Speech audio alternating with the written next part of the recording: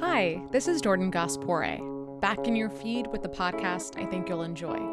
The show's called Damages, and it's from our friend and environmental journalist Amy Westervelt. In this episode, wild rice goes to court.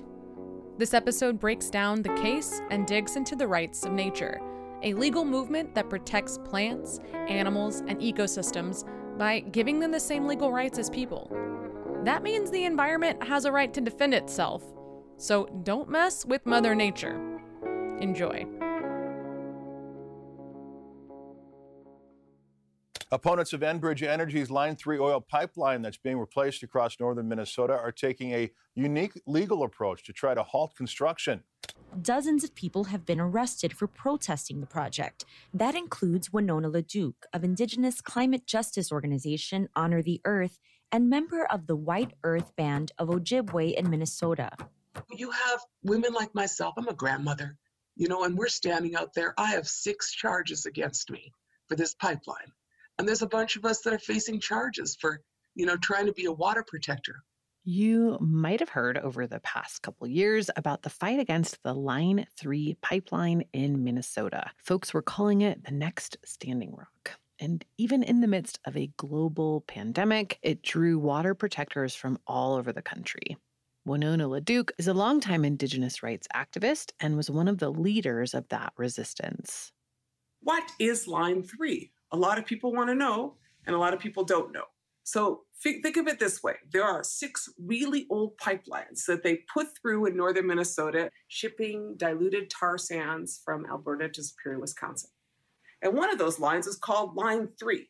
It has, according to Enbridge, about 900 structural anomalies in it. Structural anomalies are things like small little pinhole leaks, maybe some cracks, and some of those end up to be big problems, like that Kalamazoo spill. Fixing these problems is very expensive, so Enbridge wants to abandon the pipeline, walk away, and build a brand new one in a brand new corridor. Enbridge calls this a replacement project. They're replacing Line 3. They are not replacing Line 3. They are putting in a whole new corridor and doubling the size of the line. That is not a replacement. That's a brand new line. Despite all the resistance to Line 3, the new pipeline was built. They finished construction at the end of 2021. But the fight isn't over just yet. There's one more legal battle. The unique case names wild rice, which is sacred in Ojibwe culture, as the lead plaintiff. In fact, according to attorney Frank Bebo, the tribe was preparing to fight this battle years ago. So Enbridge was trying to do Sandpiper Pipeline through here on the same corridor. Enbridge is the Canadian pipeline company responsible for Line 3 in Minnesota. When they found out from the Minnesota Court of Appeals that they had to do an environmental impact statement, they said, forget it. They took their money and invested in DAPL. DAPL is the Dakota Access Pipeline in North Dakota. It's the pipeline that was at the center of the Standing Rock protests in 2016 and 2017. And then within a month, they were running bulldozers over all the water protectors. So we knew at that point that's what we were going to get here, too, because they were still running the Line 3 program. They started preparing for a fight, and in 2018 made a key change to an 1855 treaty. That's the treaty that still today governs the relationship between Ojibwe tribes and the U.S. government.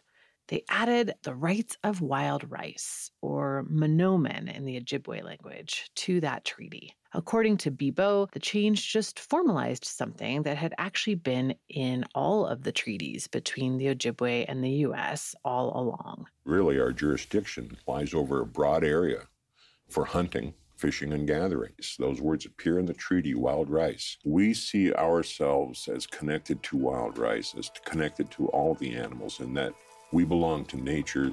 Nature doesn't belong to us. And so, yeah, they are a person in that sense. They're our equal.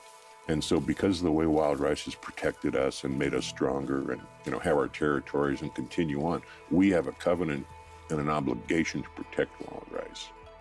And so that's what that law is really about. It's protecting wild rice means you're protecting the environment because wild rice is an indicator species. And so if it's not doing very good, then everything else isn't doing very good.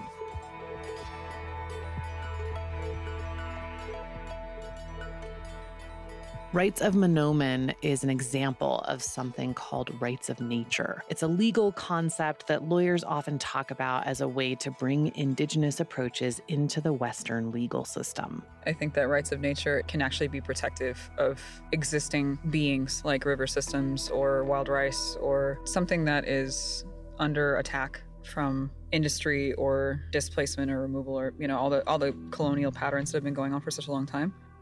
That's Ojibwe lawyer Tara Hauska. She's a member of the Bear Clan of Couchiching First Nation, and she's been one of the leaders of the resistance against Line 3. Today, she's eagerly watching the last legal challenge to the pipeline, a suit brought on behalf of wild rice against the state of Minnesota. The idea behind rights of nature is that nature, trees and rivers and swamps and wild rice, could have rights and therefore legal standing. And if nature has rights, then humans can help to protect and defend those rights. On the surface, this strategy might seem like a radical idea, but it's been around for decades, actually, and in recent years, it's begun to have a real impact on how a lot of people understand nature and our relationship to it. Not just culturally, but in powerful legal ways, too.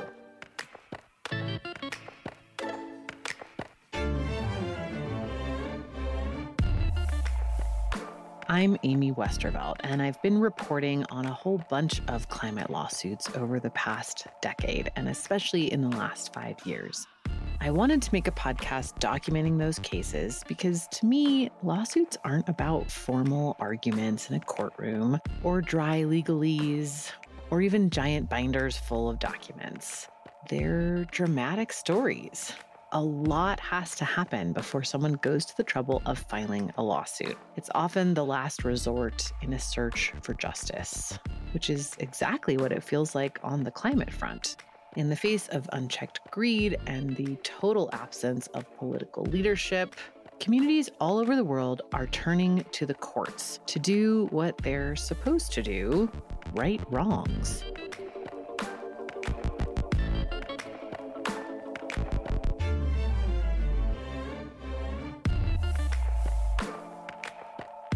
This is a podcast about justice and the people who are seeking it on behalf of people and planet. Welcome to Damages. In Season 1, The Forest for the Trees, we're taking a look at rights of nature.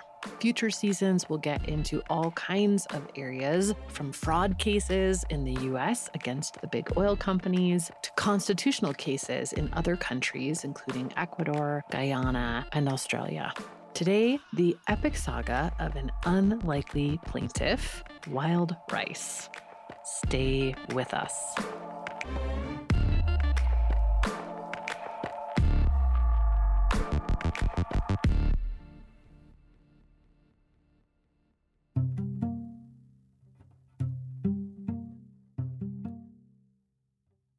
I had heard about rights of nature for a while, but right when I was starting to dig into it a little bit more, this great documentary came out. It's called Invisible Hand. It's the third film from directors Joshua Prabanik and Melissa Troutman and executive producer Mark Ruffalo. It's won 7 Best Documentary Awards and received laurels from 22 international film festivals. It's an excellent deep dive on the subject of rights of nature if you want to dig into it even more after listening to this series. I highly, highly recommend it.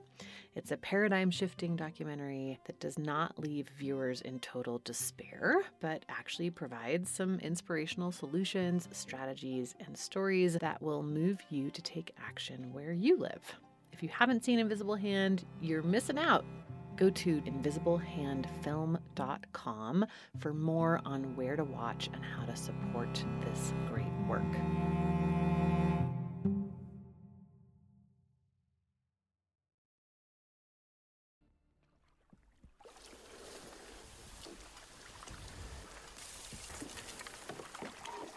So, our linguistic stock, it extends far south into the what's now called the United States, up to Hudson Bay, and as far as the Saskatchewan Plains. And we were all given instructions on our migration back here that we were going to find where we were meant to be, where the food grew on the water.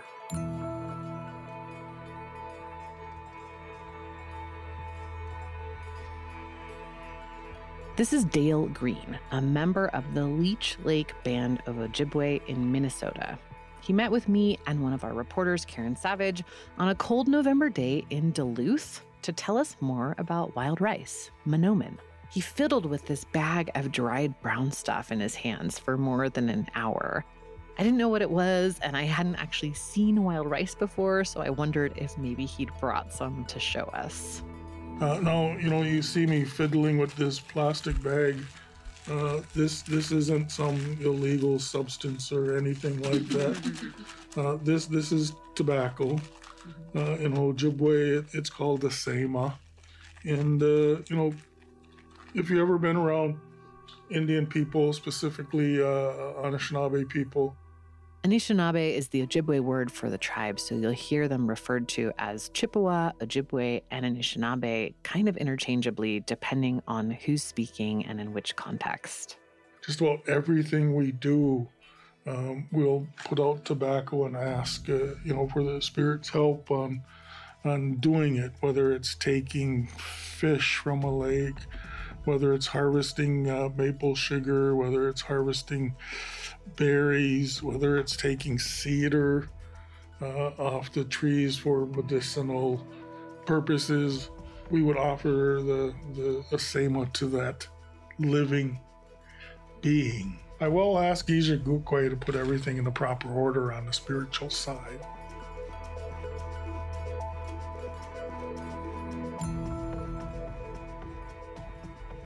Green told us that he hoped his stories, the Ojibwe migration and creation stories, his own family story, had landed with us in a spiritual sense.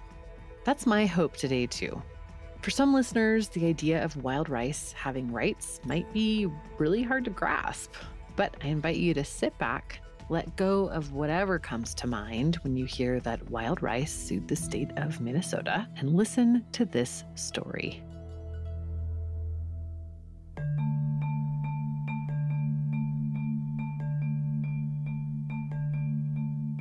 Now, when we were placed here, our ancient teachings say that we were like a wisp of smoke. There was that spirit essence that looked like a wisp of smoke. This is Dale Green again, telling the Ojibwe creation story. And the way the old man described it to me, he said it's like a hot day and you get a downpouring of rain and on the pavement, and you watch these spirals of the evaporation of the water. He says that's how our essence is described. And, some people to this day talk about there's a bright light in all of us. That's our spiritual essence that comes from the universe. Green interrupted this story with an important point. There's stories, teachings that I take to heart because they've been told to me over and over, so I would understand them and I would be able to share them. Because prior to 1978, a lot of these pro-social teachings were underground, outlawed. For about a century, the U.S. government forcibly separated Native families, first sending kids to boarding schools far away from their tribes, and then through the Indian Adoption Project, removing them from their homes and tribes and placing them with white Christian families. During that time, thousands of acres of rice beds were also destroyed by the government so that they could construct dams. The same thing happened in Canada, giving Indigenous people even more reason to want to protect manoomin today. Despite everything that was done to disrupt tribal traditions and knowledge, these important stories were passed down from generation to generation. understanding that our creation story, we're spiritual beings. We're without our mortal shell. We're without substance. And our creation stories say that we were placed here by Gitchimanadu, the great mystery. Some people say, God, the Great Spirit. Gitchimanadu, in the Ojibwe language, sent down these incorporeal beings, supernatural beings, and they were instructed by the Great Mystery to help the Anishinaabe exist here. And in the creation story, they've already created the flora and the fauna.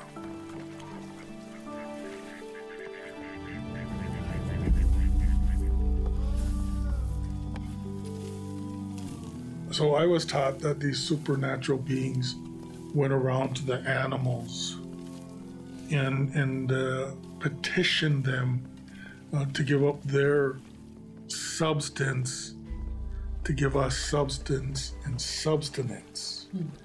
They went to the two-leggeds, the four-leggeds, the fish, the manoomin, birch bark trees, the maple sugar trees, the berries, the plants, everything that has a living spirit.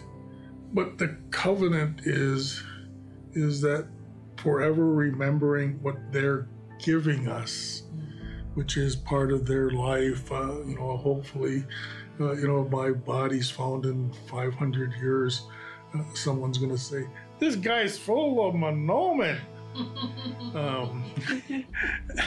So it's a different world concept. I was just seeing an article somewhere where the dominant culture sees resources as something to be utilized and becoming a commodity. The things that they did their best to weaken that influence from those that came before us to today, we're part of that creation.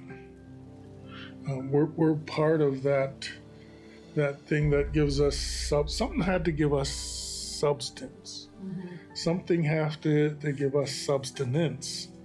And the agreement was we would remember. And, I can look at water and see a spirit there. I can look at a rocky hillside and see a spirit there. Right now, there's probably a spirit right in this room with us because we're talking about a living thing.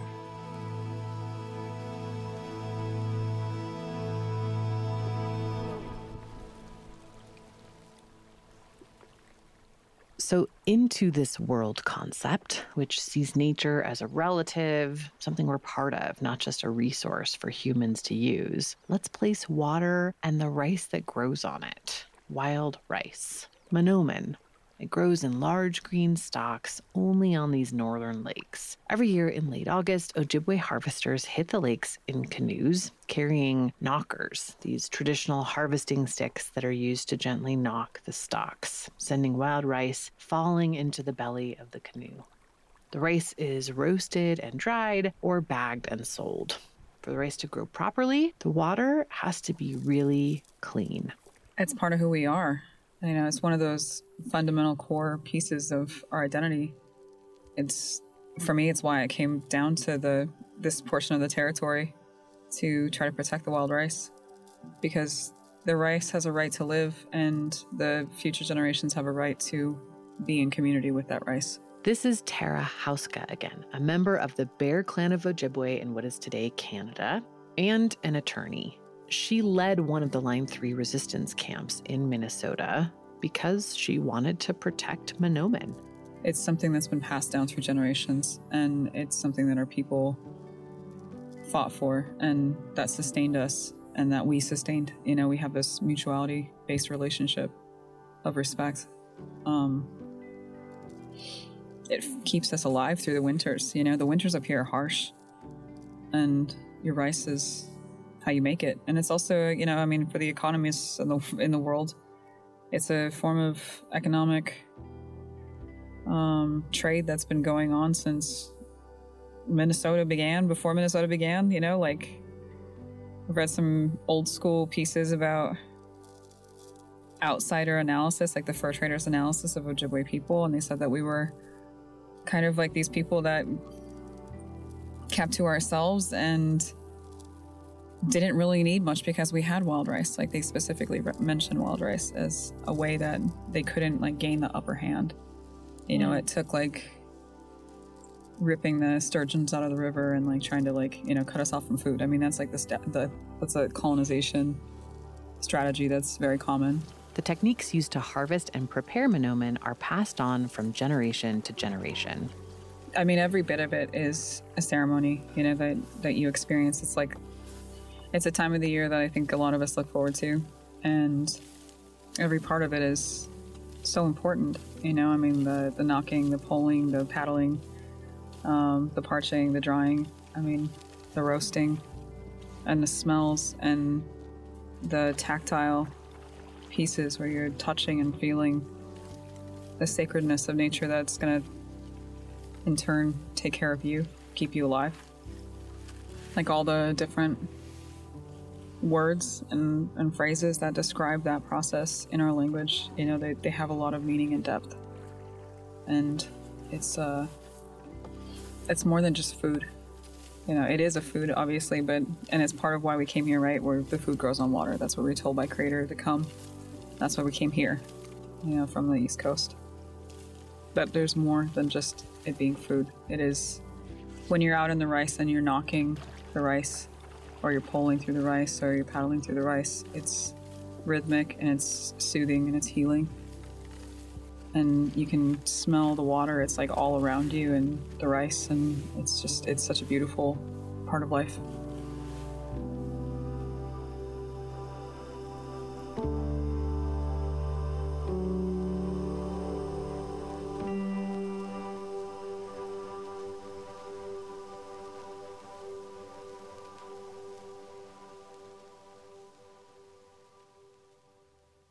The manoomin lawsuit, filed in White Earth Tribal Court in August 2021, alleges that the Minnesota Department of Natural Resources, along with other state agencies, violated the right of wild rice to survive and thrive by handing out permits to Canadian pipeline company Enbridge that put the region's water at risk of contamination. Like I mentioned earlier, rights of manoomin were added to the 1855 treaty. That's that treaty document governing the Ojibwe's relationship with the United States and with the state of Minnesota back in 2018.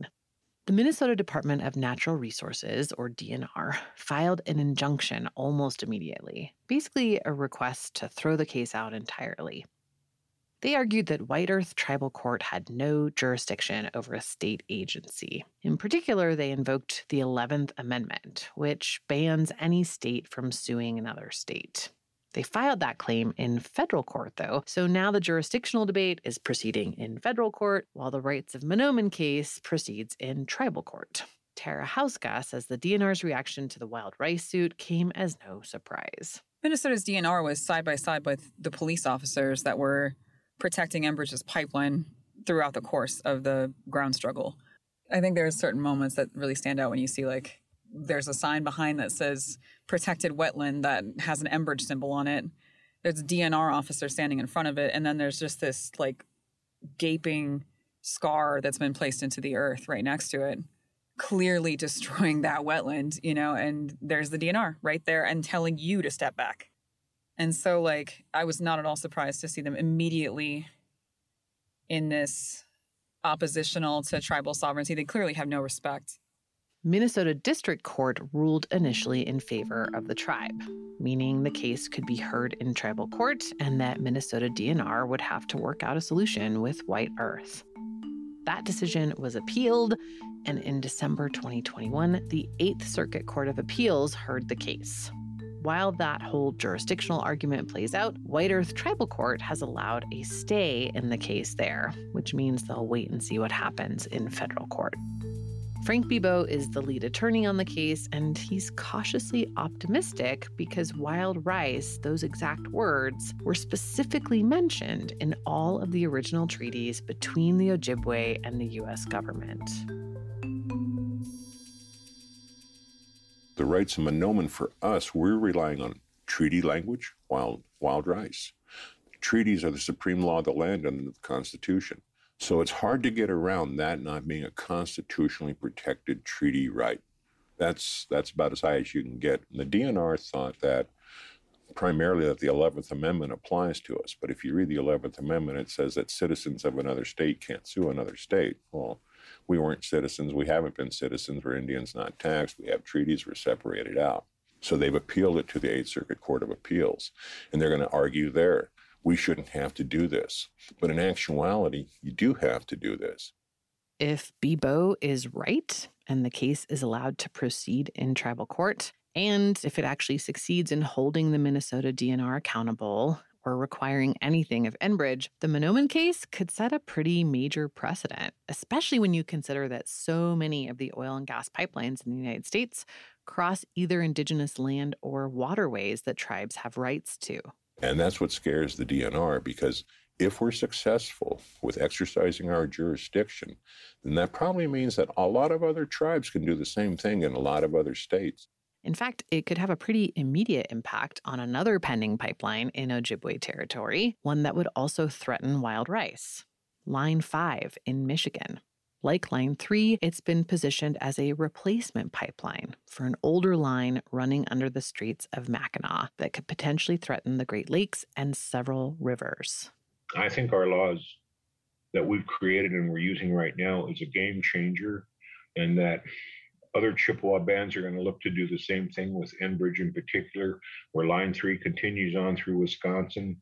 It's Line 5 and goes over into Mackinac with Michigan. This is all the same rights and same arguments. The other argument Bebo is making is that rights of manoomin protect pipeline protesters too. The rights of manoomin provides a defense for tribal members who are defending the wild rice. And right now, I'll say about 35 cases. They're not all mine, but all of the tribal water protectors who were charged. Winona is one of my clients. Tara Huska is one of my clients in the tribal court setting. There's probably about 15 water protectors from White Earth. And so what I've argued is that White Earth now has off-reservation jurisdiction, and that these people are protecting treaty resources, which is provided for under our off-reservation jurisdiction, and that those cases should be sent to the White Earth Tribal Court. So when you look at what treaty rights really are under federal law, they're considered usufructuary property rights, the rights to hunt, fish, and gather. Usufructuary is not a word we hear that often. It means the right to use or benefit from property while someone else owns the title to it. So in this case, the Ojibwe have the right to hunt, fish, and gather on the lands that they ceded to the U.S. government. That was the deal. We'll give you the land, but we want to retain the right to hunt, fish, and gather on it. It was written into the original treaty. It's been written into all subsequent treaties and is still part of the treaty governing the relationship between the Ojibwe and the U.S. government today. So we have a right to be in the public waters and the public lands because that's our primary place to exercise our rights. And if we have a right to be there, we can't be trespassing. And we have a defense to trespassing, defense of manoomin. The same thing for the other tribal members. As they wait for the 8th Circuit's decision on the manoomin case, that jurisdictional question, water protectors like Dale Green and Tara Huska are continuing to fight to protect both nature and their culture and traditions. I'm not going to apologize for people feeling the need to stand up for pristine water. It is cultural genocide, right? Like, this is the eradication of culture, but it's also ecocide, the eradication of that living being that has, does it have a right to live?